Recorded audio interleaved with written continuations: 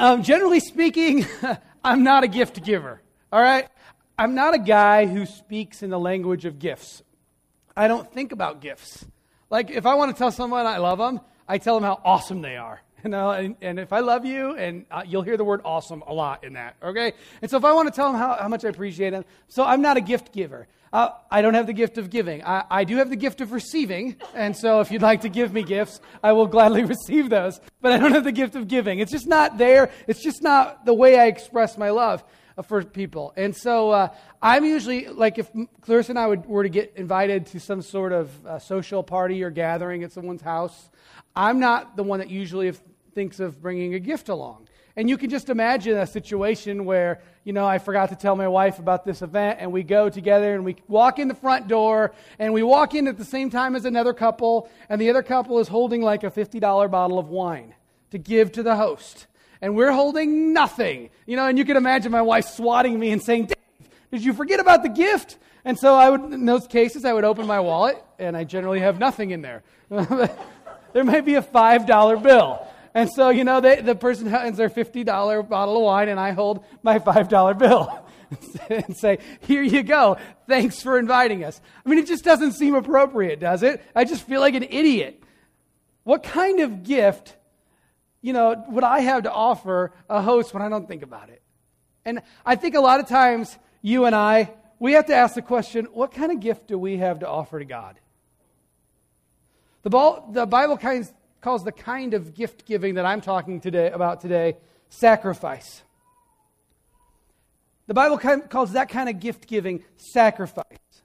Now, the concept of sacrifice in the Bible, starting in the Old Testament, is fabulous. To trace the Old Testament through and watch this concept of sacrifice unfold, in the Old Testament, we could roughly say that there were 5 different types of sacrifice. 5 different types. And there's more than less, but they kind of fit into those 5 categories. And basically speaking, a priest would take an animal and he would kill it. And the blood of that animal, generally speaking, would cover over for sins. And this sacrificial system was entwined throughout the Israelite culture and through its calendar. To the Israelites, God's people, sacrifice was really, really important. Today I want to talk about the concept of sacrifice. It wasn't just something for the people of the Old Testament. It's for you and me today. I need some time to explain what I mean by that. I want to highlight some verses and concepts in this big section of Malachi that point us to answer this question: what kind of sacrifice should I offer to God? What kind of sacrifice should I offer? I want to point to 3 different types of sacrifice today. And we'll start in Malachi, and then we're going to bounce to the New Testament because there's some awesome concepts of sacrifice there for us. And so the first kind of sacrifice that I'd like to talk about today is a defiled sacrifice. I want to talk about a defiled sacrifice. Now, we're in this series going through the motions. We're calling the series The Motions, more than just a habit. We're talking about from Malachi. And I remind you every week just a tad bit of context of when Malachi was written. Malachi was most likely the last book of the Old Testament written before we had 400 plus years of silence from God, and through Scripture anyway, until we see John the Baptist come on the scene. And so during the time of Malachi, the people had returned from exile. If you remember, we had just preached out the series of Haggai, and so we're about 85-ish years after Haggai had finished. And so we have a new generation of people living in the land. They're after the exile. They'd gone through the exile. God had allowed the Babylonians to destroy Jerusalem and the temple. He exiled a remnant of his people to Babylon. They were there for 70 years. They returned, and they started rebuilding the temple. And after some delays and things that we talked about in Haggai, the temple was finally rebuilt. And in that time, we remember a few people. Ezra and Nehemiah came, and Nehemiah got all the walls to the city built. And some great things had happened, but a whole new generation of people had risen. They'd come up. They weren't their parents. They didn't have those same experiences. They didn't remember what it was like to be in exile. They didn't remember these things. And so by the time we get to Malachi, the people who are in the land had become disillusioned with God. And they had been raised with things of God. They had done all the stuff, the God stuff, but they were disillusioned with God. Maybe you're here this morning and that's you. I mean, it's Easter, right? We get all kinds of people on Easter we've never seen before. It's great. We love you. Thanks for being here. But maybe your mom drug you here, or maybe your parents drug you here, and you're disillusioned with God, and you're just doing this, hey, Mom, Dad, I love you. I'm here today. And you can relate to that. If that's you, you can relate to the people of Malachi. They understood what it was like to go through the motions. Like we talked about last week, all of us go through the motions with God at some point, in some way. The priests, you would think, the religious leaders of all people in Malachi's day, you would have thought that if anyone had their heart in it and had this right, it would have been the priests. They were trained for this kind of stuff. They were the professionals. They should have had this thing right, this worship of God. But if we read in Malachi, they didn't. They were no different than anyone else. They were supposed to be the intermediaries between God and the people, but they had become content, just like everybody else. They were going through the motions. They offered their sacrifices half-heartedly. They performed their religious duty without heart, with actions only. And we know that, friends, God cares most about our hearts. He cares about our hearts. He doesn't just want our actions. He wants our hearts. This was a problem for the priests because their hearts weren't in it. And so Malachi is structured with a bunch of questions. Malachi anticipates the kind of questions that the people would ask of him. He's a smart writer. He's thinking about objections to his prophecy, why he's writing. And so he asks the people's questions for them. And so in Malachi, in this section we're going to see today, we see it as we jump in here, we see that it's the priests who'd shown contempt for his name. Look at verse 6. A son honors his father. A servant honors his master. God says, if I'm a father, where is the honor due me? If I'm a master, where is the respect due me? Says the Lord Almighty. It is you, O priests. When you see that, that should just scream off the page. Priests? What? It is you, O priests, who show contempt for my name. But you ask, how have we shown contempt for your name? Verse 7. You place defiled food on my altar. You see, their gifts were inadequate. They were defiled sacrifices. Well, let's get specific. They want to know, okay, God, so how do we defile you? You say we bring defiled sacrifices. What are you talking about? What have we done? And so in verse 8, the author gives us a hint. Malachi says, and God says through Malachi, when you bring blind animals for sacrifice, is that not wrong? When you sacrifice crippled or diseased animals, is that not wrong? The gifts were inadequate because they weren't perfect animals. God wants the first and the best for the sacrifice. God doesn't want our leftovers. He wants the first and the best. That's a theme that was throughout the Old Testament. When God set the law down, God said, here, listen to me. Here's what happens. When you make a sacrifice to me, I want the first and I want the best. I don't want the leftovers. So take whatever is your best animal, the perfect one, the one that's not got a broken leg, or the one you're like, oh, I can't sell this or I can't do anything with it, so I'll just give this one to God because it's worthless. God wants our first and our best. I've shared with you guys often that I have this dog, this Bernese Mountain Dog. He's almost 2 now, and he's 90-some pounds and just a joy some days. Other days he's not.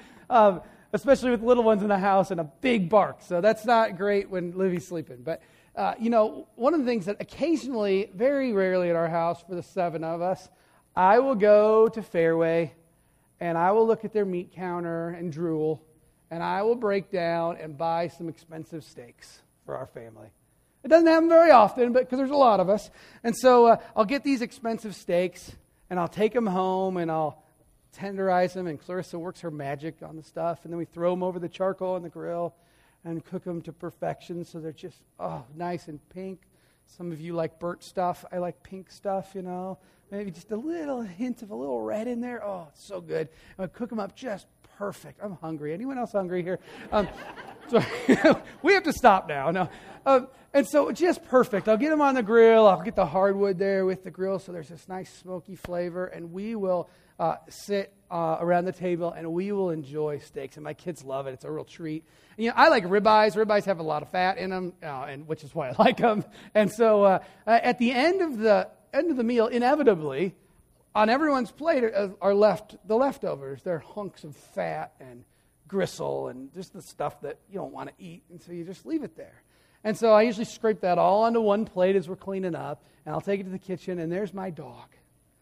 And he's just looking at me with those eyes like, please, please, oh, please, please. So I'll take that plate over to Riker, I'll put it in his bowl, and I'll just scrape all that, and it's gone in about 20 seconds flat. Boom! He inhales it. And he is the happiest dog on the planet. Usually I don't know what's going to happen in about 6 hours, but, hey, he is the happiest dog. Riker is so content with our leftovers. God is not a dog. God does not want our leftovers. God is not Riker. He is not content with our least. God wants our best. Now, look at Malachi 1:10. God's so unpleased with them. And he went through this whole process of rebuilding this temple and encouraging his people to do this, to place him first, be the priority in their lives. All this work, a few decades ago. But, okay, listen, verse 10. God says, oh, that one of you would just shut the temple doors so that you would not light useless fires on my altar. I am not pleased with you, says the Lord Almighty, and I will accept no offerings from your hands. God doesn't want the leftovers. Now, there's all kinds of applications that I could make here. What kind of sacrifices are you bringing to the king? We could go with the money route, Do you tip God? Do you just throw the 20 in that you've got left over after you went to the movies last night? Or, those of you who come to church on, just Christmas and Easter, is that enough? Saying, hey, give God your best. Or we could go, do you read the Bible for 5 minutes every day? Is that enough time? God doesn't want your leftover time. Or you could say, maybe you're a good guy. Is that enough? These are all great applications that a lot of preachers would make, and I just would like to ignore those today. I would like to talk about inadequate gifts for the Almighty King. Look at verse 8.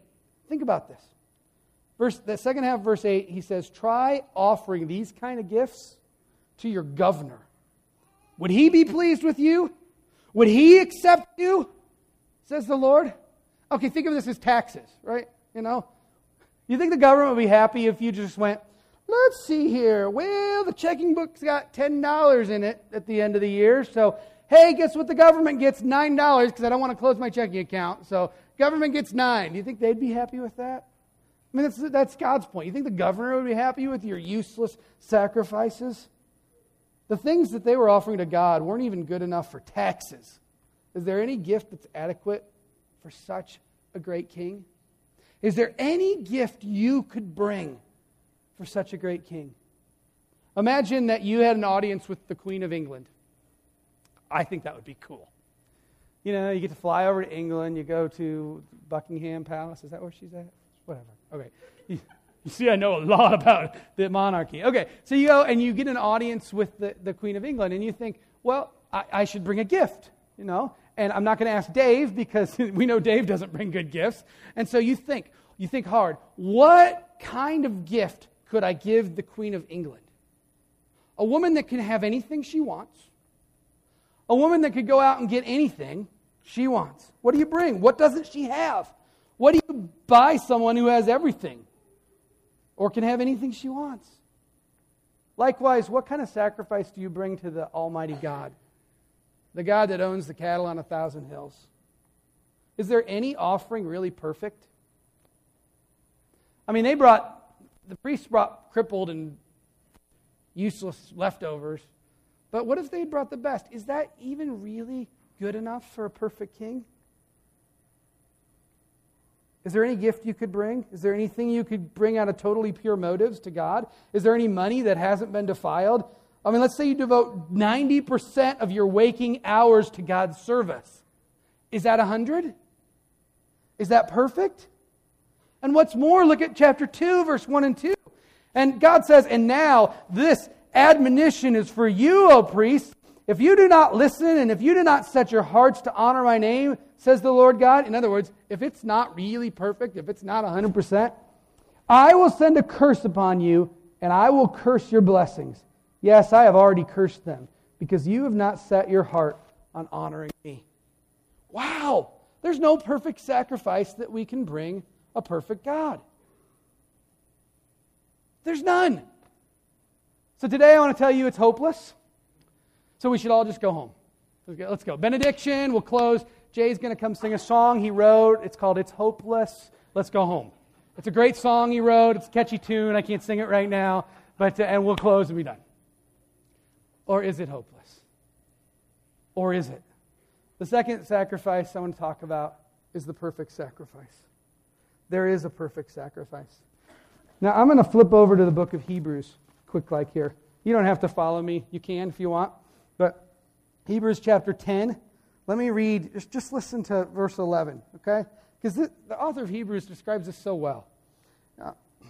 Day after day, now we're in the New Testament, right? So this is after Jesus. Jesus already died, risen from the dead, ascended into heaven. The church is running and going. This is in resurrection power, he writes. Day after day, every priest stands and performs his religious duties. Again and again, he offers the same sacrifices, which can never take away sins. But when the priest had offered for all time one sacrifice for sins, what priest is he talking about? Jesus. He just got done talking about Jesus, the order of Melchizedek, and how Jesus is the true priest. He says, when that priest, this priest, had offered for all time, one sacrifice for sins, he sat down at the right hand of God. And then flip to 14. Because by one sacrifice he made perfect forever those who are being made holy. When no sacrifice was perfect, when it was hopeless, when Jay was just about ready to sing his song and we were going to go home, when it was all hopeless, Jesus stepped in. God himself became the perfect sacrifice. Jesus, God in human form, the God of the universe, became one of us. The only person not marred or scarred or distorted or defiled by the fall. The only one who ever lived. The only one not corrupted by sin. The only human being who could be a perfect sacrifice. So think about guilt. Maybe you've been weighed down by guilt. You know what you've done, and you can't seem to get past it. Maybe guilt's your deal. The priests in Malachi's time sure should have had guilt. They sure should have known. Maybe you just find yourself in this cycle over and over and over again, this cycle of going through and saying, okay, God, I'm sinned and man, that's sure bad and I feel awful about that. And so I'm going to try hard. I'm going to try really, really hard. God, from now, I'm going to do it right. And I'm going to try really hard. And I'm going to do all the things that I'm going to pray. I'm going to read my Bible, and I promise I'll go to church at least 25 times a year. And God, I'm going to do awesome. Or maybe you'll get really good and you'll get 52 a year. And it's like, oh, this is great. I'm going to try hard. And then you try hard for a while, and then you fall into this cycle, and you go, I'm defiled. Anyone ever been on a diet? You try really hard, you do great for a month, and then, the pizza's too much. Okay, I got to stop thinking about food again. So, everything's about food. So, this cycle, the cycle of defilement. And that's how Malachi points to Jesus. Jesus came to break that cycle. Jesus is the perfect sacrifice. He's the answer to all your defiled attempts to honor God. You see, the perfect sacrifice didn't stay dead. He rose. Jesus really did conquer the grave, and the resurrection is the proof that Jesus is the perfect sacrifice. He defeated death by conquering death. He arose. He's alive today. You don't just It's not just something we say. Jesus really exists, and He's really alive, and He's got a body that's living, and He's seated at the right hand of the Father in heaven, and this is amazing and awesome. This God is alive. And as Paul says, without the resurrection, our faith is in vain, and it proves that everything is true. The resurrection proves it all. But that's not all the resurrection does. The resurrection changes everything about the way we live. I used to just think of the resurrection as a proof text. It's like, okay, well, how do we know that? Jesus said He was the perfect sacrifice, and all these biblical authors said He was the perfect sacrifice. And so how do we really know that when He died, that He paid for our sins? And well, that's the resurrection. And so, a lot of times, and I've done it in the past, we can talk about why the resurrection is true and all the proofs for the resurrection and all the historical proof we have that the resurrection is a real, actual event, because it all hinges on that. And that's true. But the resurrection is so much more than proof. It's so much more. It changes the way we live. But Jesus' resurrection is so much more than the proof. It's God's kingdom breaking through into this world. When Jesus rose from the dead, His kingdom broke through. The kingdom of heaven breaking through into this one. And now, everything is new. Everything is different.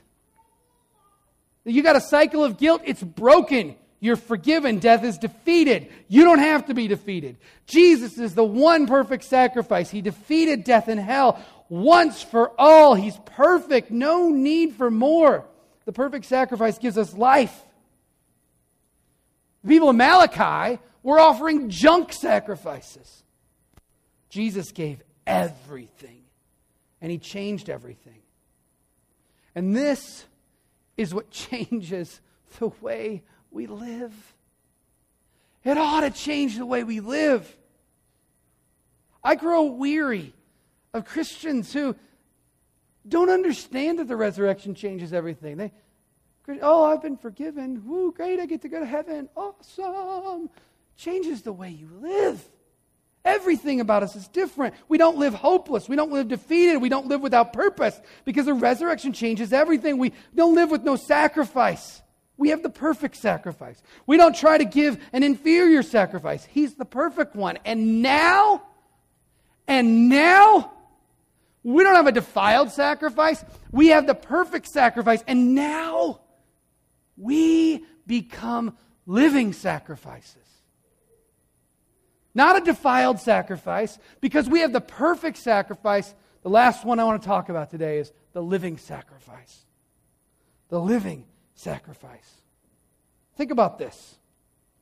What sacrifice ever lived? If a sacrifice lived, something had gone wrong, right? The priest slits the throat, he drains the... it's graphic, okay? And so, he puts the animal on the altar, he takes some parts and uses them and burns them, he takes other parts and throws them away, and he does all this stuff, and what animal ever survived that? There's no living sacrifice. That doesn't happen. Jesus was the first living sacrifice. And now you and I get to be living sacrifices. Jesus was the first sacrifice to live. He died, He lives. Now you and I are also living sacrifices through faith in Jesus. We die with Christ. We are raised with Christ. Now we live for Christ. By the way, Paul says this very thing in Romans chapter 12. In Romans chapter 12, verse 1, you don't have to flip there. I think I put it right there. You can look on the screen. It says, therefore, Paul says, he's just talked about all this great mercy of God. Peg, are you doing Romans? Where are you? There you are. Are you doing Romans in the women's Bible study? Next fall, maybe? If you want to go to the women's Bible study, you probably should be a woman. But if you want to go to the women's Bible study next fall, she's going to dive into this. Woo, it's good stuff. In view of all of that, he says, in this great mercy of God, I urge you, brothers, in view of God's mercy, to offer your bodies as living sacrifices, holy and pleasing to God. This is your spiritual act of worship. The mercy of God through the resurrection of Jesus from the dead changes everything. The resurrection represents something fundamentally different than existed before the resurrection. Jesus is the perfect sacrifice, and He destroyed the old way. And now we, the living sacrifices, we live in harmony with God. And we live in harmony with God's kingdom in this world. When you and I live our lives as a sacrifice, we offer up ourselves to God, and He in turn uses us to bring the perfect sacrifice to the world. See, the resurrection frees you to live. It frees you to live. It's not about you going, okay, God, what's good enough for you? What's good enough? What do I need to do? What do I need to sacrifice to you? What thing do I need to offer up? You're living sacrifices. He uses you as He wants to. So many Christians think, how am I going to sacrifice myself for God? We think, well, I'll sacrifice by being miserable. That's what I'll do. That'll make God happy. If I'm miserable, God will be happy. Or you think, I'll force myself to do something, or I'll try harder to be a better person. I'll, read my Bible more. I'll sin less. We just try to offer up all these sacrifices, and we've had a perfect sacrifices. Friends, God doesn't want you to do sacrifice. He wants you to be sacrifice. He doesn't want you to do sacrifice. He wants you to be sacrifice, a living one that lives. He wants you to present yourself to Him. Then He'll do what He wants. We present ourselves to God and say, God, whatever you want. I'll put myself in place. Whatever you want, whenever you want, use me. I'm your sacrifice. We don't do sacrifice. We be sacrifices. And this is how the resurrection changes us. And this is why we're having Faith in Action Sunday in just 3 weeks. It's a way for us to say, we want to offer ourselves. God, do whatever you want with me. I've asked Pastor Jeff if he'd come, and he's going to bring up Kevin. Kevin Rutledge, maybe you guys don't know Kevin. Kevin's Canadian, and he's got a really cool voice. And so, now he's not going to want to come up here. Come on up here, Kevin. And I asked, Kevin's had some experience with this Faith in Action stuff. Kevin comes to us and had some great experience. And I just asked Jeff if he would interview Kevin about that experience. This past Friday, I was on my way to meet Kevin, talking about Faith in Action, and I was listening to the radio. And on the radio, they were talking about the Des Moines being one of the fastest-growing cities in the nation. And we were in the top 10% of fastest-growing cities in the nation of United States. And they said that the county that was growing the fastest was Dallas County, 7th place. And as I was sitting there at the intersection, right before meeting with Kevin, out of a suburb I saw brand new car after brand new car after brand new car pulling out of the one of the intersections. And there's nothing wrong with that. And I was just thinking, Faith in Action Sunday, why is it that we're doing Faith in Action Sunday in the middle of Waukee, a very affluent neighborhood? We could go to downtown. Let's go downtown and do something downtown. They really need us downtown. And then I just thought, you know what? If we go downtown and do that, then that's just kind of, it could be that we're patting ourselves on the back. It's that we're doing sacrifice. We're just kind of going downtown and we're forgetting about the people that we rub shoulders with. Here it is, we have an opportunity in Waukee to be a living sacrifice, to go out and influence, to rub shoulders with those in the neighborhood. And we might see them at Dolls. We might see them at Hy-Vee. We might rub shoulders. We might cut them off as we're driving in traffic. And we have to be sacrifice.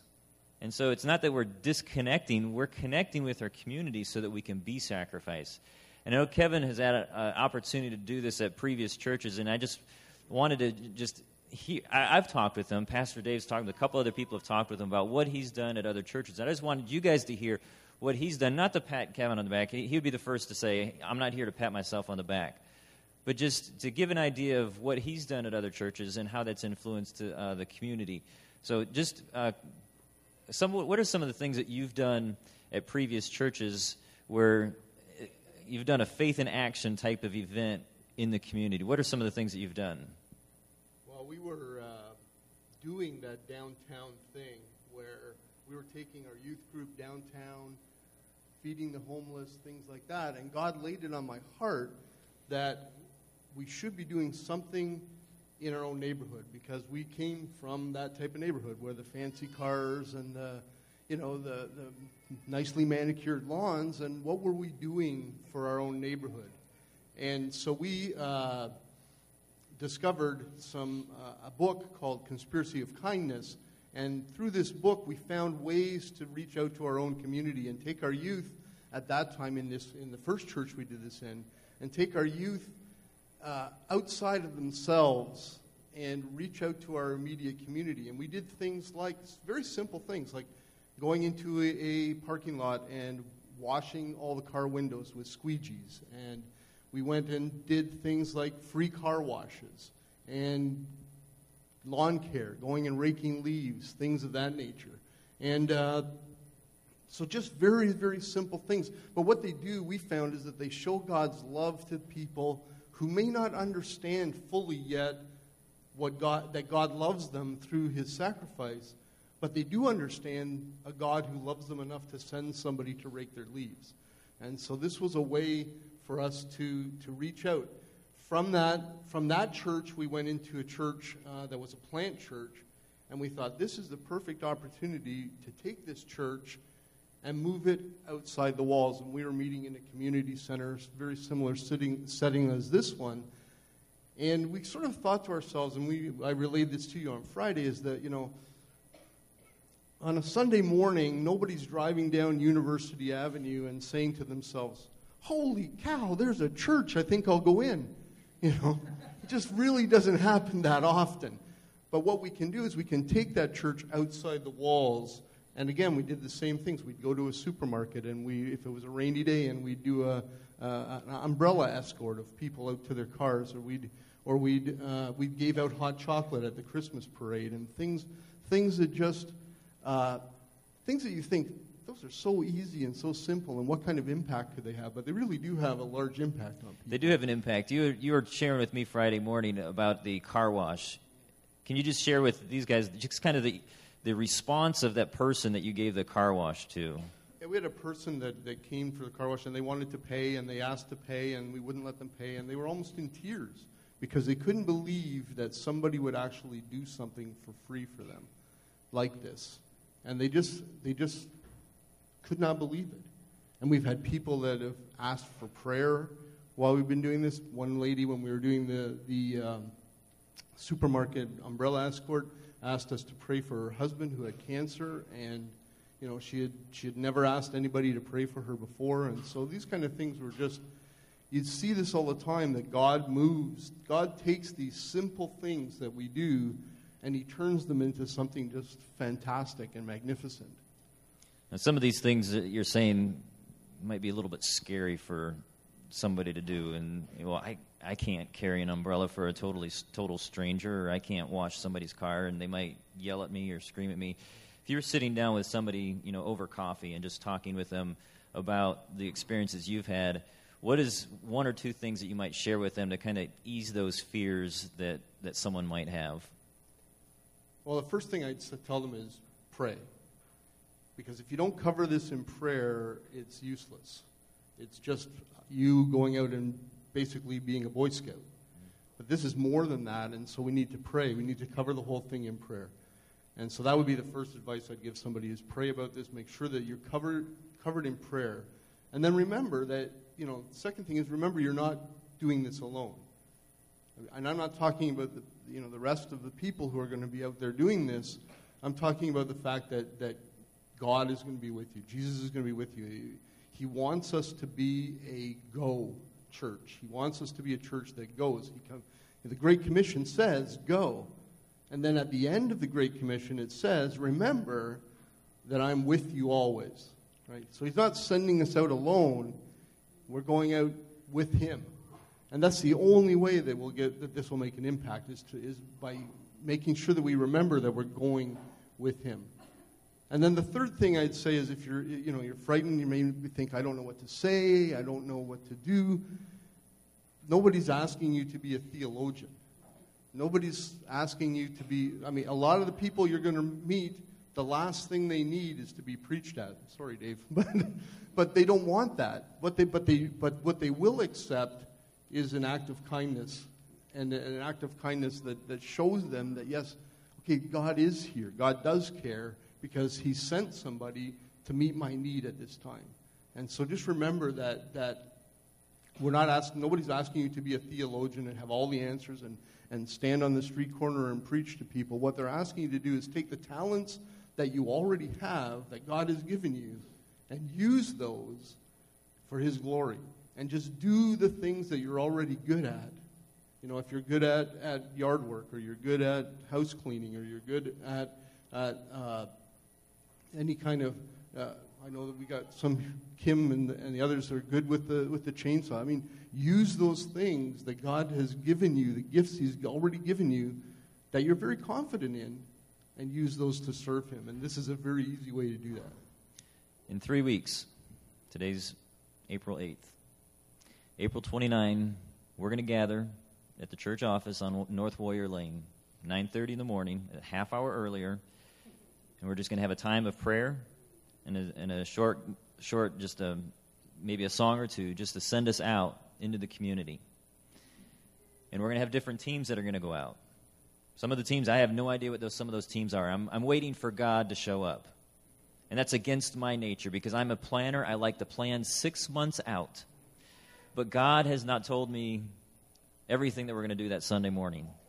But I'm going to trust that over the next 3 weeks, God is going to make known how it is that he wants us to serve. He wants to know, are we available? Are we available to go out and serve the people of Waukee? Now, I do have a couple of teams that I'm trying to put together because I'm a planner and I have to do that. And it makes me feel better.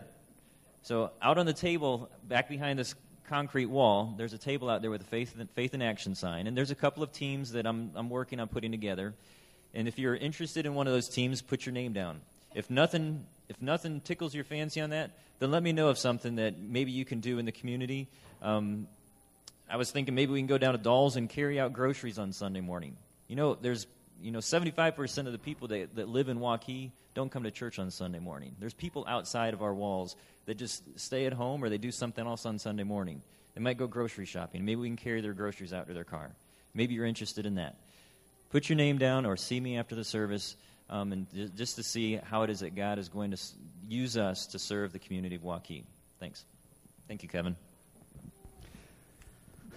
Thanks, gentlemen. So if you're like me, I don't know what your week was like this week. Sunday night was youth group. Monday night was an awards presentation for Iana. Tuesday night was a band concert. Wednesday night was life group. Thursday night was softball practice. Friday night was Good Friday service. And then yesterday was practice for worship team and all that. And you go, okay. I mean, this, okay, how am I going to fit sacrifice in? Where's that going to go?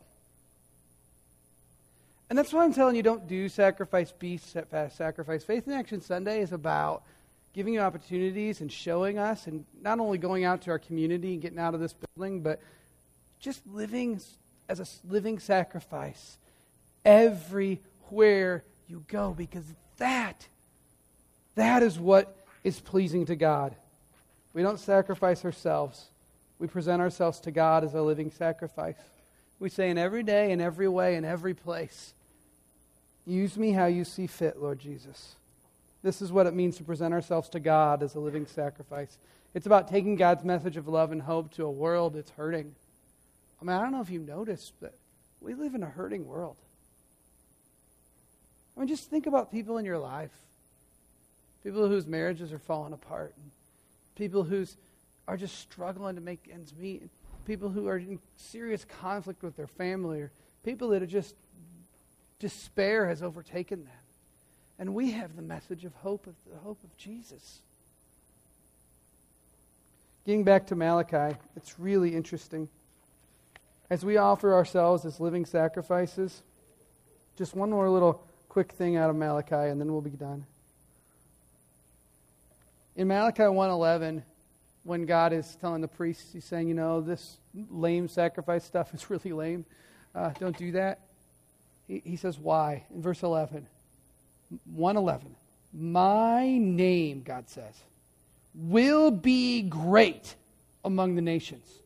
From the rising to the setting of the sun, in every place incense and pure offerings will be brought to my name, because my name will be great among the nations, says the Lord God Almighty.